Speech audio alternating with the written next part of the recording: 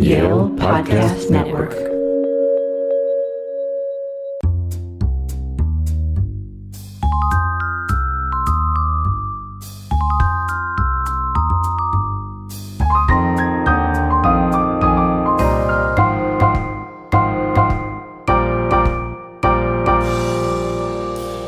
Hi everyone, this is the Yale University Press Podcast. I'm Michael Hoke. Most of us, I would assume, for better or worse, consider ourselves part of society, part of a group. But what does that mean? Where do groups come from? Why do they fight? Why do we believe rumors and fake news? Why have we as humans created the society that we have? Joining me today is Pascal Boyer, professor of anthropology and psychology at Washington University in St. Louis, and author of his most recent book, Minds Make Societies, How Cognition Explains the World Humans Create. Pascal, thank you for coming on today. Oh, thank you very much for having me. The first thing you talk about in the book is sort of how society is a mystery to us. So why is society such a mystery, even though we're all making it up? Well, it is a mystery in the sense that if we try to understand why some of the most common features of societies are the way they are, we quickly realize that all the answers we have very often are sort of shoot from the hip, ready-made answers that do not explain anything. Like, for example, we have this idea that the reason why there are hierarchies and there's power in human societies is that people want domination. They want power over other people. Or the reason why we have conflict between groups, between ethnic groups, between races, is that people are tribal. They have tribalism. They have attachment to their own group, and they tend to look down on other human groups. The reason we have sort of gender inequality, for example, is that men want to dominate women. And then if we think about it, we realize that those answers are not really answers at all. They're not explanations. They do not explain anything. They just re-describe the phenomenon. So one way to escape from that is to look at human societies from the point of view of another species. So, for example, if we were chimpanzee anthropologists or gorilla anthropologists, how would we look at human society? And then if you do that, you realize that human institutions, societies, and the human species in general is very strange. And none of the usual answers we have are terribly convincing. So, for example, I like to cite the possibility of bonobo anthropologists, that is a species of chimpanzees, who would think that humans are strange because they keep talking about sex, they have songs about sex, they dream about sex, etc., but they don't really do it very often. That is, compared to a bonobo, they really do it very rarely. And a gorilla anthropologist would be really sort of fascinated by the fact that sometimes people in power in human societies are not the physically strongest individuals. That would be a kind of mystery. So if we look at human societies this way, as the product of a species that is very special, then lots of things become mysteries. You know, why do, for example, why do fathers have an interest in their children? That is a very uncommon thing among primates for fathers to look after their children so much. Why is there so much cooperation in society? That is, why are we constantly engaged in sort of collective action, cooperation, and so on and so forth? Also, why do we have conflict between groups? Why be attached to your group rather than just defect from your group and join a better one? All those questions become sort of more, they're not really mysterious, but they're puzzles that science could, I think, help us solve. And that's what I try to explain in the book. And this idea of cooperation, it seems humans are both good and bad at cooperating. Why is there this sort of conflict here? Why are humans good at it, and why are they also bad at it? Well, they're good and bad in different contexts for different reasons. One thing that is very impressive by human beings is that they have coalitions, alliances between individuals much more than any other species. So you'll find that even in species that have groups where there are groups of organisms together, you find much less cooperation than among humans. So from the day we're born to the end, we depend on other individuals for providing us with resources, information, support, and so on and so forth. And we're very good at doing that. However, the flip side of this is that we're very good at building coalitions with others in a context in which we assume that coalitions are in competition for resources. And that means that we are both extremely good at living in groups and creating those highly cohesive groups, and we're very good at producing the intuition that the success of those groups requires that others be less successful.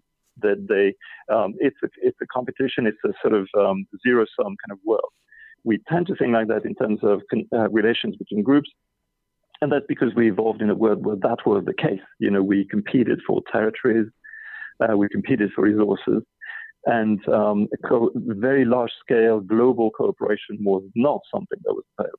So our minds are more tuned to creating coalitions and groups that are highly cohesive, but very small groups where everyone knows each other, and we are in competition and possibly conflict with other similar groups out there. And the idea of stereotypes, where do stereotypes come from, and what do we do about them? Well, there's one thing one assumption in social sciences that is very common, which is that it's wrong to have stereotypes, and stereotypes are always inaccurate and they're always wrong. It used to be a sort of mainstay of social psychology that all our stereotypes are inaccurate and they're wrong, and it's morally wrong to use them because you project onto an individual some characteristics of a group, which on top of that are not always accurate. It turns out, lots of recent research shows that, first of all, not all stereotypes are inaccurate. Sometimes they're pretty spot on, but also that people are quite good at distinguishing between the characteristics of a group, the average, so to speak, and the individual. Now, these being said, why do we have, for example, ethnic stereotypes that seem to motivate us to be hostile towards other groups? I think most of the research tends to suggest that it's not so much that we have those ideas about other groups and then this creates this hostility. So that kind of idea that the stereotype creates an attitude which then creates something like discrimination seems to be inaccurate. What seems to be happening in lots of cases is that conflict between groups creates a context in which any representation that justifies the fact that we're in conflict with that group will be picked up and will seem intuitively relevant. So, for example, the notion that members of the other group are exceedingly hostile or that they're extremely violent and dangerous is something that you adopt and something that seems intuitively obvious once you're in a situation in which you're in violent conflict with that group. In other words, you're already motivated to attack them, and then ideas of this kind that seem to explain your own motivation seem very, very intuitively convincing, compelling.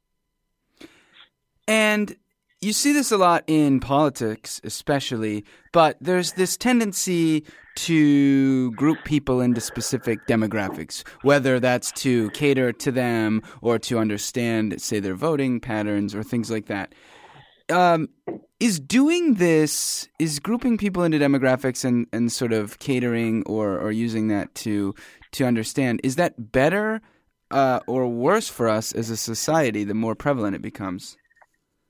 Well, I don't think it's intrinsically bad in the sense that the point about being in a large society is that there's no way you can really direct your communication, for example, at an indiscriminate mass of individuals. So, there are differences between groups in society, and there are differences between demographic sort of classes. Now, what is, of course, always morally repugnant, but also counterproductive, is when you decide to ignore any individual differences because of those stereotypes. But again, I'm not sure, apart from demagogues, political approaches, and various nefarious people like that, I'm not sure that people do it that much. There seems to be quite a lot of research these days in social psychology showing that when it comes to individuals, people tend to suspend stereotypes when they actually interact with someone who is not exactly the way they expected, given the stereotype. So, for example, there are sort of good stories, sort of positive stories from unlikely contexts. Like, for example, one that I like to cite is the fact that the best, in terms of interracial relationships, that is between black and white people, in America, the place where people report most satisfaction with that kind of interaction is the U.S. Army. Now, that may seem a bit surprising, but actually, if you see it in kind of evolutionary cognitive ways, it makes perfect sense. I mean, in the sense that once you are in a coalition, that is your little platoon, your army unit, and you know that the game is to be against other units, that is the enemy, the people who might attack your country, then you are in a kind of interaction that is very much based on the idea that you have to collaborate, you have to cooperate, you have to put your life on the line for the other people, and so on and so forth. And in that kind of context, the fact that they come from one or another sort of ethnic group is of no interest whatsoever, because it doesn't modify their position. So you can have lots of contexts in which people suspend their stereotypes simply because they're in a situation of cooperation and collaboration with individuals. So I think there's hope. There's hope. We're not condemned to use the stereotypes, and we're not condemned to use them in a negative way all the time. And looking at it from the perspective of a group looking outward at other groups, why do people seem to care so much about what other people are doing, even if it doesn't really necessarily affect their life in any way? Why do some things bother or rub people the wrong way that other groups might be doing? Well, there are some, this is a point that's rather mysterious. One example, which I think really illustrates that, which is that there were lots of controversies in various countries about legalization of gay marriage. And the thing is that there's always a question that people ask in these contexts, which is why should the fact that some people marry in a particular way be of any interest or be a matter of concern for other people? So, for example, if you like your traditional marriage, does the fact that two men or two women get married take anything away from that? And that's an interesting question. And if your answer is, well, it's just because some people are bigots and they're, prejudiced, that's not a good answer, because they're just redescribing the phenomenon and just doesn't explain it. One possible explanation is that many of the social norms we have are norms that have costs and benefits, but they only have benefits if everyone abides by them.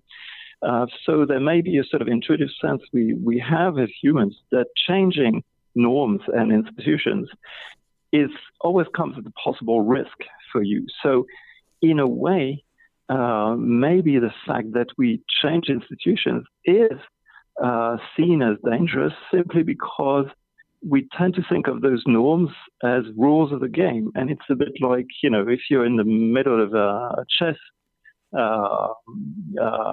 game and someone says, well, we'll decide that the knight doesn't behave the usual way from now on. And you immediately suspect that they may have an agenda. There may be something that will not be good for you in this kind of change. So I think the interest in other people, other groups, in what they do, etc., suggests that we have this intuition that really what they do will impinge on our welfare. In some way or other, it will have some consequences. And you bring up a good point in your answer there about this idea that we tend to redescribe the problem. If we don't like, for example, in politics, what somebody's saying, it's easier to just say that they're a racist or that they don't like this or they don't like that. Redescribing the problem, as you put it. What do we do? How do we, if I want to stop doing that as an individual, what's causing me to do that in the first place, and how do you stop? Well, what's causing us to do that very often is that when we say that, other people are bigoted or that, the way they think is because they're ignorant and so on and so forth, we are not so much trying to explain what they did and what they said. We're trying to send signals to other people that we are part of a certain group, a certain coalition. So, for example, if I say that, if I loudly, proclaim that there's no way you could be against gay marriage unless you're totally bigoted and an ignorant, prejudiced person. What I'm doing is that I'm not so much trying to explain why there's a position. I'm trying to signal to other people that I am in a certain camp. I'm on a certain side. Please take me as a member of this coalition, of this group. So that would explain a lot of these sort of ideas. Why do we constantly use ad hominems, for example, ad hominem arguments, saying, what this person just said is can't possibly be taken seriously because, and then we cite their moral flaws or things like that. That is not because we're trying to explain; it's because we're trying to signal to each other or to prospective sort of coalition members that we are on this side. So how do we stop doing that? Well, it's very difficult, but one thing that I've found is, there are sort of rules of for this kind of exchange. And of course, if you are one advantage of doing social science is that those answers are, of course, not acceptable in the sense that they're not explanatory. So even if you think, well, the only way people could be against this is because they're bigoted, you can't publish an article saying, well, I have the explanation, those people are bigoted, because then people will say, well, the problem is that you have to explain why they're bigoted and what that bigotry comes from. And then we're back at square one, at the first step. So I think in popular discourse, of course, it's very difficult to say, come on, this is not a great explanation. But we have to do it. We have to tell people, there's no, you never get to understand people if you start by thinking that only stupidity or malice could explain what they just did. And that's not to say that stupidity and malice do not exist. I'm sure they do. I know they do. But the thing is that they're very often the easiest, but also the worst explanations for how things occur. So, I think we can, but it's difficult. Yeah, it takes constant effort. I've seen that. And of course, the obvious example, the sort of that is the massive sort of reaction again among academics in America to the latest presidential election, in which I see, and I'm always surprised to see that people who are very sophisticated sort of scientists in lots of ways. If you if you ask them, why are there so many weeds everywhere you plant flowers, they would try to find a good explanation. But when you ask them why did the election turn the way it did last year, they immediately have a sort of totally crazy explanation, like, well, it's because of bigotry, it's because of stupidity, and so on and so forth.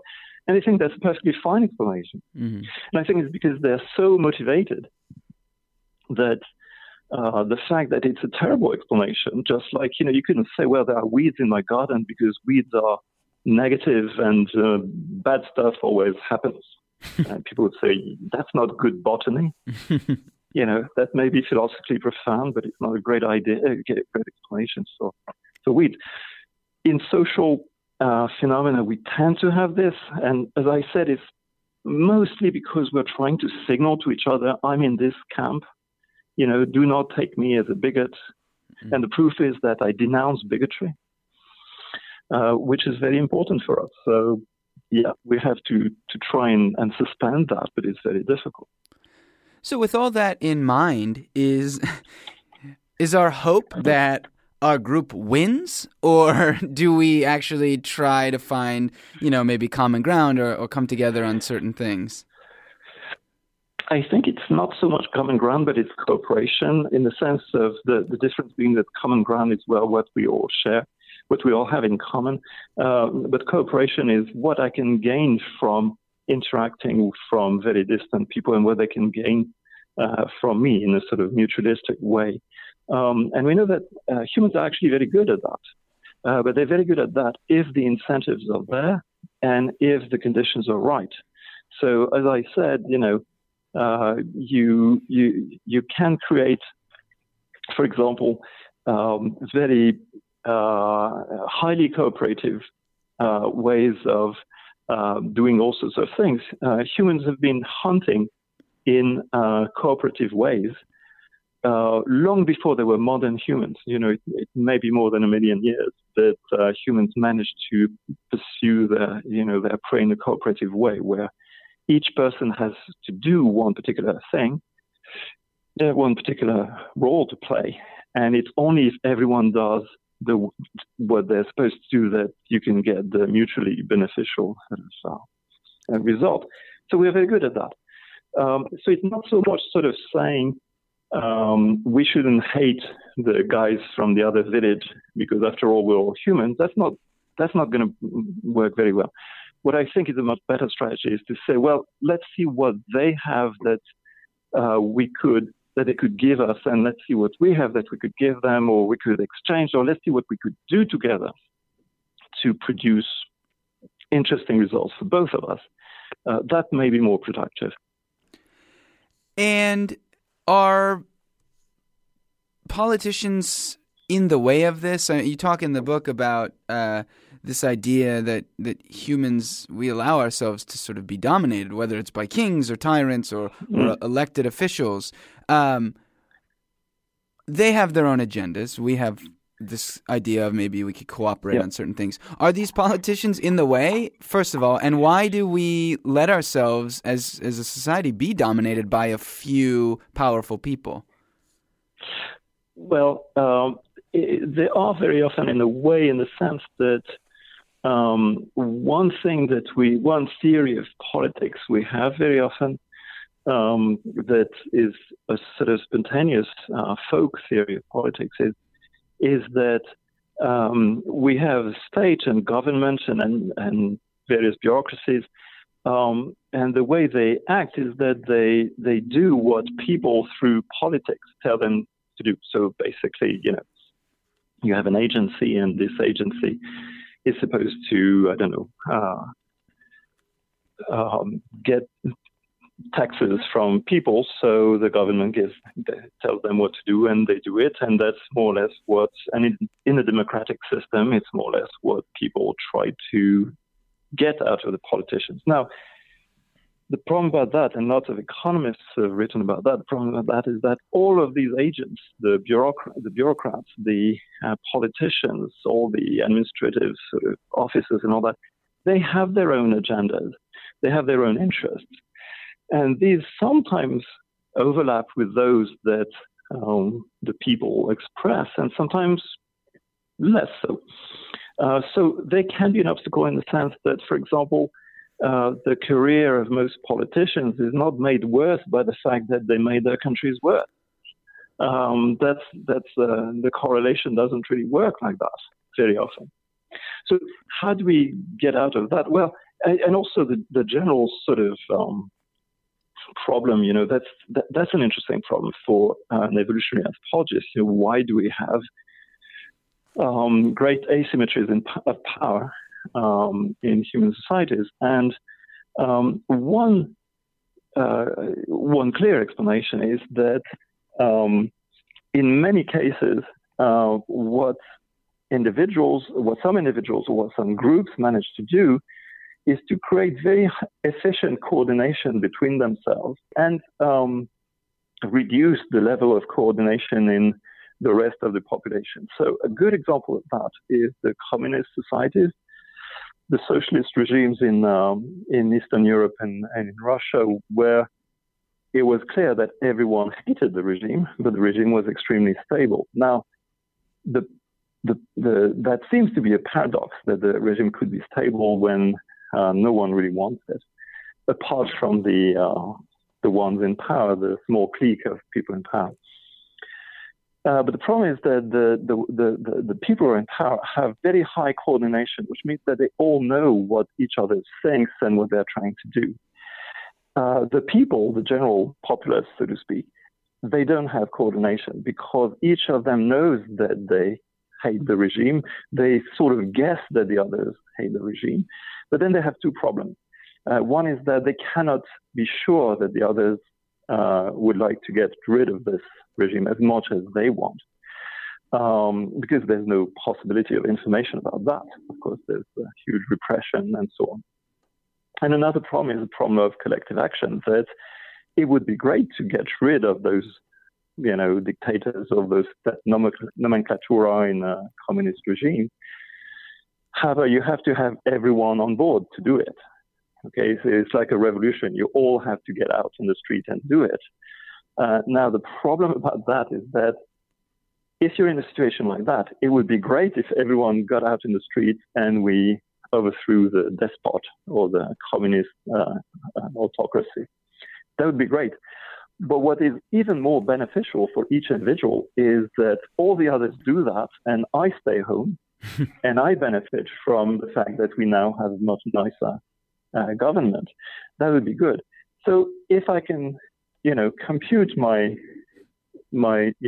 strategy this way, it's clear that all the others will do that too, and that of course no one will show up in the street to overthrow the despot.